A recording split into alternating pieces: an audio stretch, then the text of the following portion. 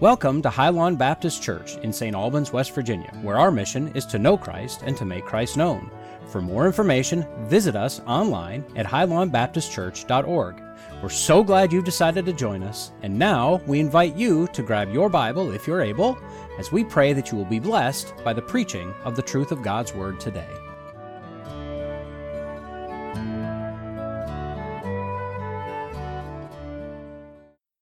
This is one of those types of scriptures that we're getting ready to get into that I'm very glad that I am a little vertically challenged.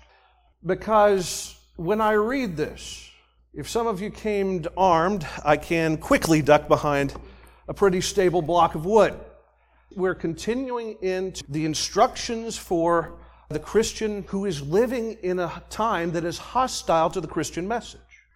And part of that the Apostle Peter is about ready to tell us about is what we need to do is that we need to live within the society in which we've called to live. We have to minister by providing a godly example.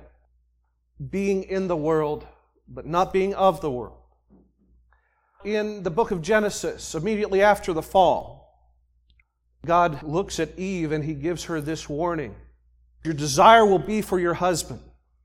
And that was not a matter of physical desire. That was not a matter of emotional desire. That is a matter of a dynamic where the two in a marital union, in a fallen state, can be in a power struggle. Your desire will be to control over each other. Now, the Bible says that the family is supposed to be something different. In the cultural context of the day, we're talking Iron Age Israel, Iron Age Middle East, where the predominant influences were the Parthian Empire and the Roman Empire. Both of them engaged in a fierce struggle for dominance. And in that particular society, there was this very complementarian, man had these things assigned to him, women had these things assigned to them. But what Peter is trying to instruct here is that even though this is a fallen system, there is a way that you can give a godly example while living in it. We're going to take a look at that really quickly, and then we're going to take a look farther into the way that the Bible holds the place of wives and the place of mothers, and the very high esteem it grants them. Now, for many of us, we've kind of swallowed hook, line, and sinker this notion, this kind of medieval notion that either God hates women or God doesn't think a whole lot of them or He doesn't value them or that the Word of God teaches that they're some kind of second-class citizen. Now, the fallen cultures in which the Bible was preached in the day that Peter lived, that was true of that culture, but that's not true of the Word of God, as we're about to see in just a second. There is a complementary relationship that the Bible does teach. And we need to look at the ethics underneath what the Scripture tells us. Not to avoid what the Scripture tells us, but to figure out what we can glean for our society in a way that we can still model Christ before others who simply do not want to hear it, who do not see a difference. The reason in most people's lives that people don't see a difference that Christ makes is that the people who claim to be Christian don't act like it. If you want an example of that, go to any restaurant immediately after the church lets out. How many of you have ever been a waitress or a waiter? How many of you have had to work on a Sunday and wish that you didn't?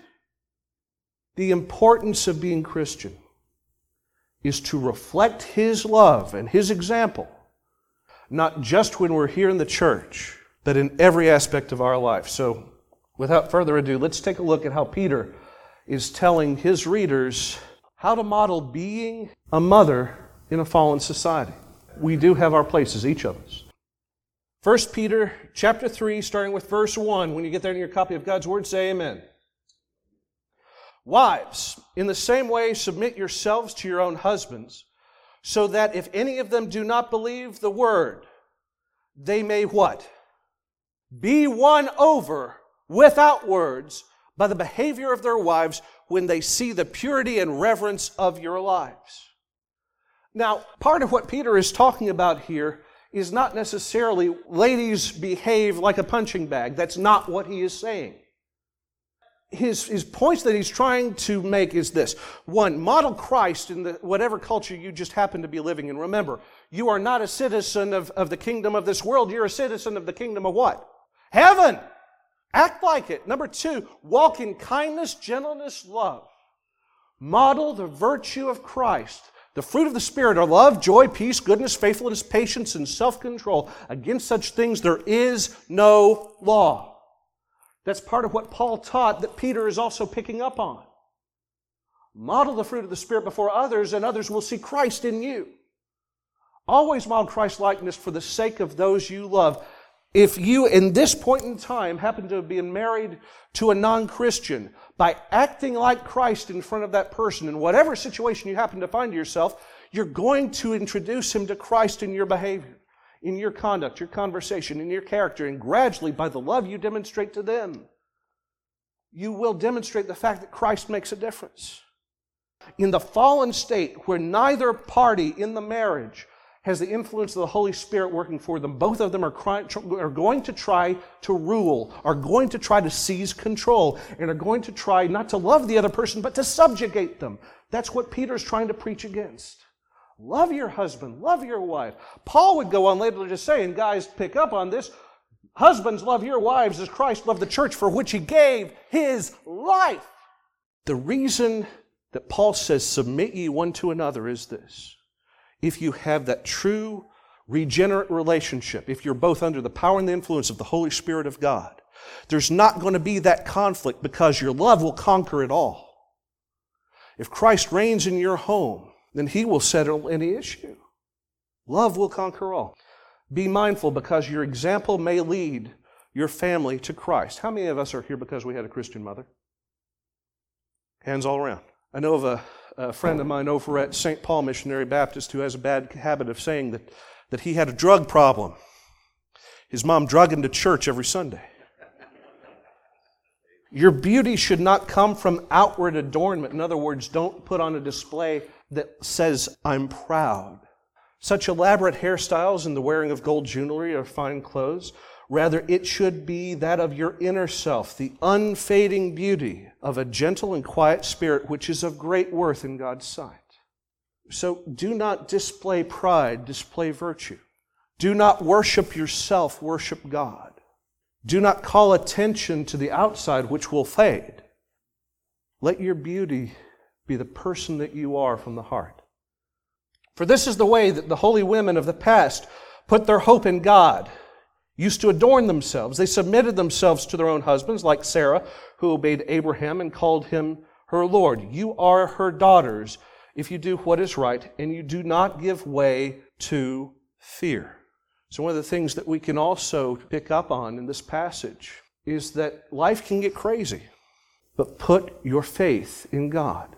What is the antidote to fear? What is the antidote to being afraid? What is the antidote to anxiety? What is the antidote to anxiousness? Choose faith. God means what he says, and he says what he means. God has not, will never, has never broken a promise. And if you have been careful to be in the Word of God, to understand the promises that he has made to each and every one of you, what in the world do we have to be afraid of?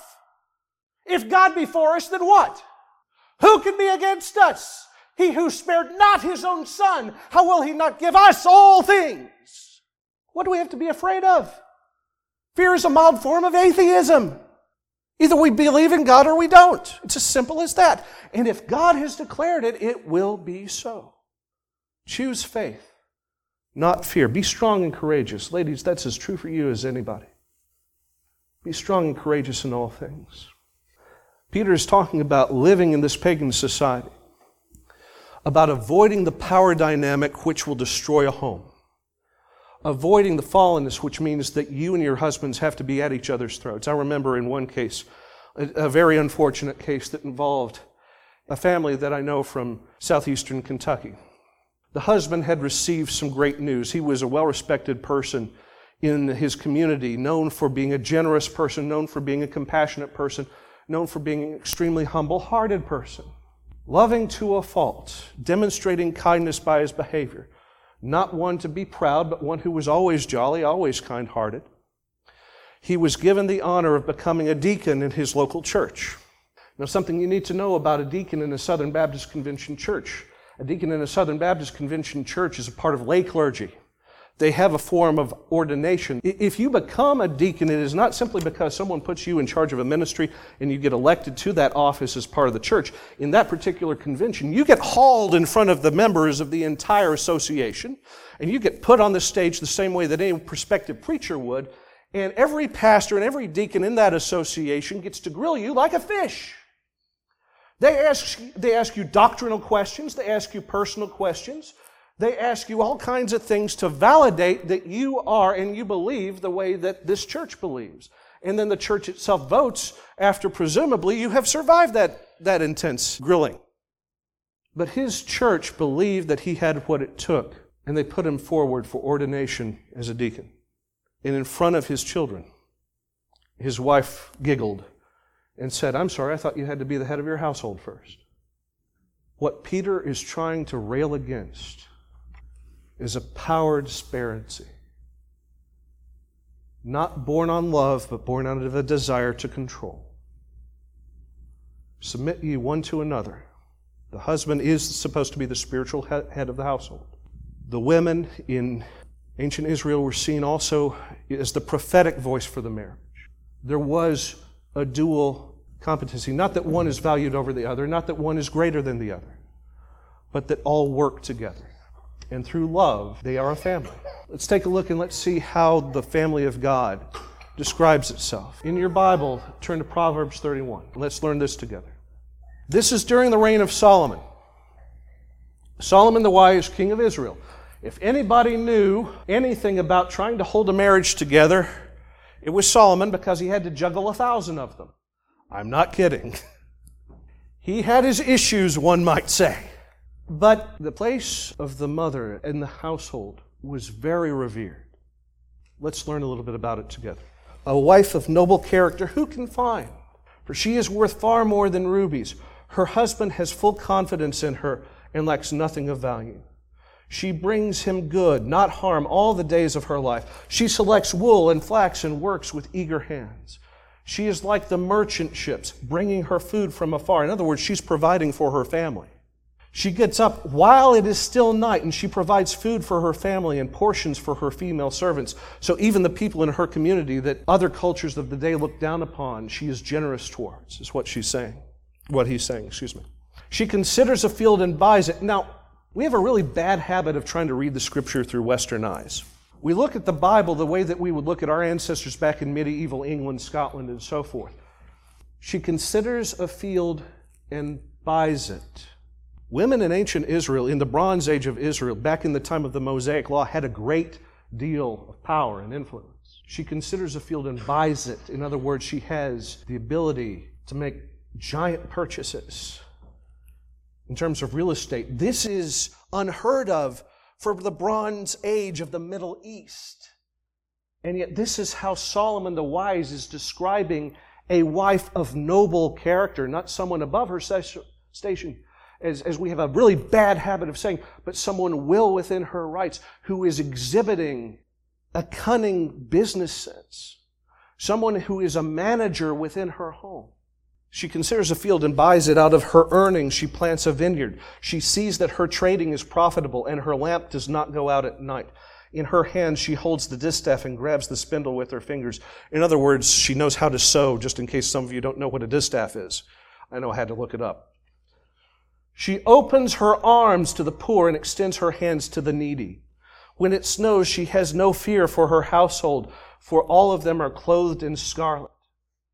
She makes coverings for her bed, and she herself is clothed in fine linen and purple. Her husband is respected at the city gate, where he takes his seat among the elders of the land. She makes linen garments and sells them and supplies the merchants with sashes. She is clothed with strength and dignity. She can laugh at the days to come. She speaks with wisdom, and faithful instruction is on her tongue. She watches over the affairs of her household and does not eat the bread of idleness. Her children arise and call her blessed. And her husband also, and he praises her. Many women do noble things, but you surpass them all. Charm is deceptive, beauty is fleeting, but a woman who fears the Lord is to be praised. So honor her for all that her hands have done, and let her works bring her praise at the city gates. So in this culture that we're talking about Bronze Age Israel here. We're talking the time before Rome. We're talking about the time before the divided kingdom, before the idolatry, before the things from the outside settled into the land. We're talking about the time when the law of Moses was in place. So what can we glean from this? The woman is the core, the heart of the family unit. And she does have this complementary authority alongside her husband in this culture. She is a manager of the household economics. She is actually the seat of honor within her family. That's what Solomon means when he writes down that her husband is praised at the city gates. Why? Because she is an example to them. She is a provider from within the home. She is the nurturer for her children and also their primary care instructor. Wisdom are on her lips and in her teaching. She is considered to have the prophetic office of the home. The husband is considered the priest of his home. Who does God call on to tell the priest that he's being an idiot? The prophet. Husbands, remember, your day is coming soon. So she is not only someone, even though she doesn't have in this culture a rabbinical type of office, within the home she is very much kind of at the forefront of making sure that the people of God stay acting like the people of God. Her duties at that point in time were to prudently manage the finances, and again, she considers a field and buys it. That's extremely unique for this culture. She instructs the young children in righteousness. She's not only their first teacher, she's their first Sunday school teacher. It was her job to teach them to read and write at an elementary level and then to instruct them on the basics of their relationship with God, to model that. The husband was then supposed to take it a step further and teach them the covenantal law later on when they were able to understand and grasp such things. I remember the story of John and Susanna Wesley. John Wesley, the great Methodist from the Second Great Awakening, his first, and in his own words, his greatest instructor of theology was Susanna, his mom. How many of us have that kind of a godly person in our lives, that mom, who was the one who told us the Ten Commandments, who taught us what righteousness means, who loved us when we were not lovable, and who was the model for grace? Her duty is also to budget for hospitality and for charity, to make sure that no one in her household went without, and these were extensive households, to treat the poor with kindness, to ensure the prosperity of the family from within the home, and to ensure the integrity of the family in public. Now, what can we glean from all of this in the culture that we live in today? If we take what Peter says about being Christ-like in the society that you find yourselves, being an alien, and if we take what Solomon writes down as a woman of great value, what ethics can we derive from them? First, the mother is the source of unity within the home. It's her love that basically binds everybody together when they can tear each other apart. She shares the responsibilities of the family. That's one of the things that we need to understand within ourselves. Guys, your wife isn't responsible for the entirety of your household. It's a shared responsibility. She is to provide without sacrificing her family. This, I think, is the worst bane of our existence in this culture that we live in right now. Because in this culture, in this climate in which we live, there is no such thing anymore as a stay-at-home parent, or at least it's fading away because it's economically impossible without starving your kids to death. But we can take this from it. Just as we need to share responsibility for the family within the family, we also cannot sacrifice our careers. We cannot sacrifice our children for the sake of our careers. We cannot put our children on the altar of the bank account. If we have kids, we have to strive and pray and work to find a balance between what we do outside the home and making sure that we have time with each other inside the home. Amen? So we have to provide without sacrificing the very family that we're providing for. And we need to nurture them both physically and spiritually. Don't have your kids in so many things that they don't have time to participate in the house of God. Make sure that they have a spiritual balance. Make sure that they have godly instruction. Make sure that they have Christian friends. Make sure that they are coming to church. Make sure they are part of the family of God. Make sure that you model that for them now so that when the time comes, they don't depart from it. One of the things, baby boomers, I'm afraid I'm going to have to pick on you for a second. Your generation, not you specifically, because you showed up for church. But anymore, you see this giant plaster on, this teaching that if your parents think that church attendance is optional, to the children, it will be irrelevant. Let me say that again and write it down. In a household where the parents believe that church attendance is optional, to the children of that household, church attendance will become irrelevant. I'm sorry, but Sunday school is more important than soccer. The Word of God is more important. Your child's soul and their eternal destiny is far and away more important than extracurricular activities. And we have enough sway and we have enough numbers that we really need to pressure our coaches, our band directors, our sponsors of these activities to give us Sundays and Wednesdays back. The church needs to meet, rebuking not the gathering of yourselves together as some. These are the words of the brother of Christ. Rebuking not the gathering of yourselves together as some are in the habit of doing, but all the more so as you see the day of the Lord approaching. And people, I don't care what you believe about the book of Revelation, it's closer today than it was yesterday. Meaning that we should be coming together as the family of God more often, not less. That's the Word of God this morning. Also, to display Christ-likeness before others. As the old saying goes, proclaim the Word often, and when necessary, use words. Meaning you don't just show Christ in how you pontificate from behind the pulpit. How you live your life in front of others, just as Peter is saying, in your gentleness, in your kindness, in your lovingness, in your forgiving nature. That's how you win others to Christ. By showing them that Christ Himself makes a difference living in you. Display Him before others. Correct in wisdom and also with gentleness. Provoke not your children to wrath. Don't hesitate to correct, but don't provoke them to wrath. Let Christ be part of the way that you parent.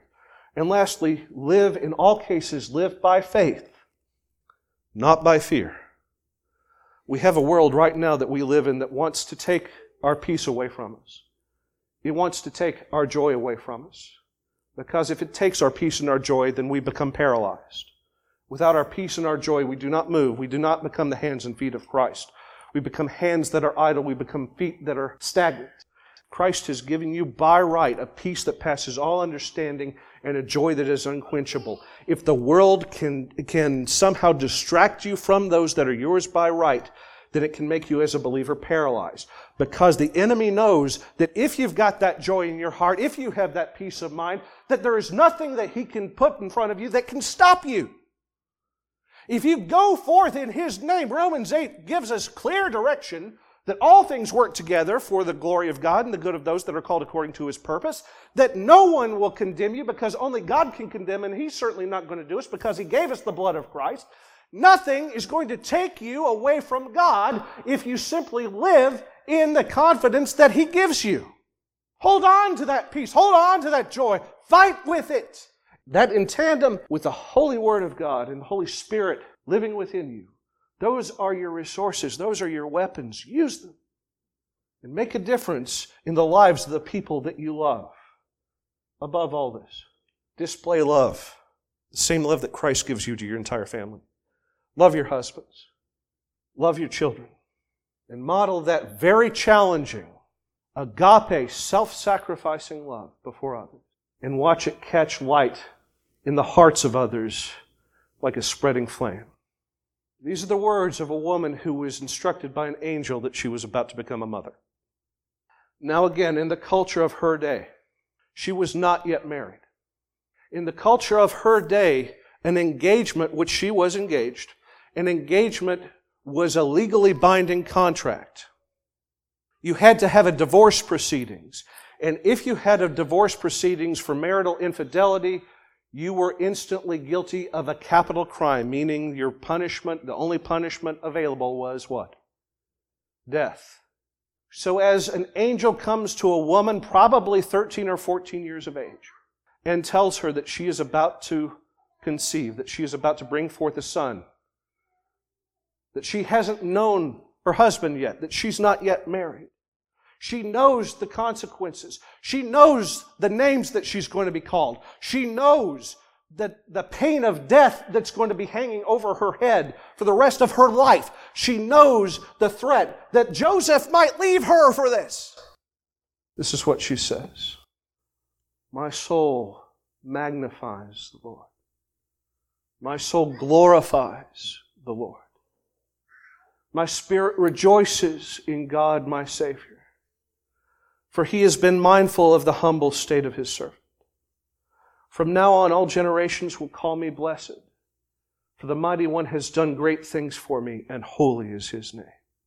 His mercy extends to those who fear Him. From generation to generation, He has performed mighty deeds with His arm. He has scattered those who are proud of their innermost thoughts. He has brought down rulers from their thrones and has lifted up the humble. He has filled the hungry with good things, but He has sent the rich away empty. He has helped His servant Israel, remembering to be merciful to Abraham and his descendants, just as He promised our ancestors. When the angel tells her what's about to happen, knowing the consequence, the threat to her life, the threat to her relationship, the threat to everybody that she knows and loves in her family and what they're going to think of her, she doesn't choose fear. She chooses faith.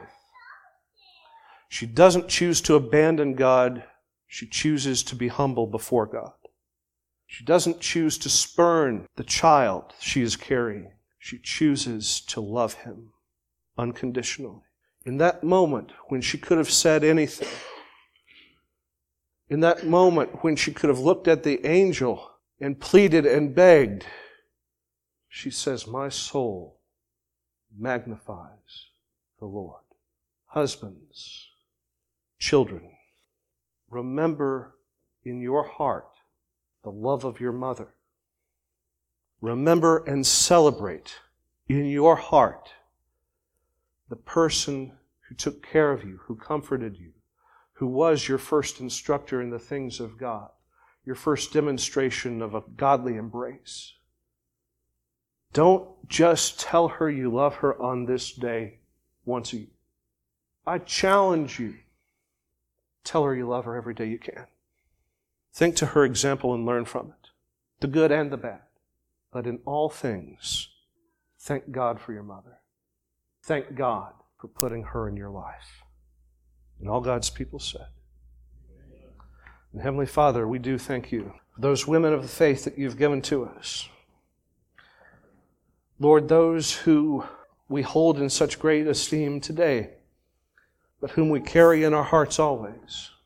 Lord, we thank You for the hands that healed, the hands that corrected, the voices that inspired, and the hearts that loved. May we continue to be an echo of godly mothers and keep that heritage alive.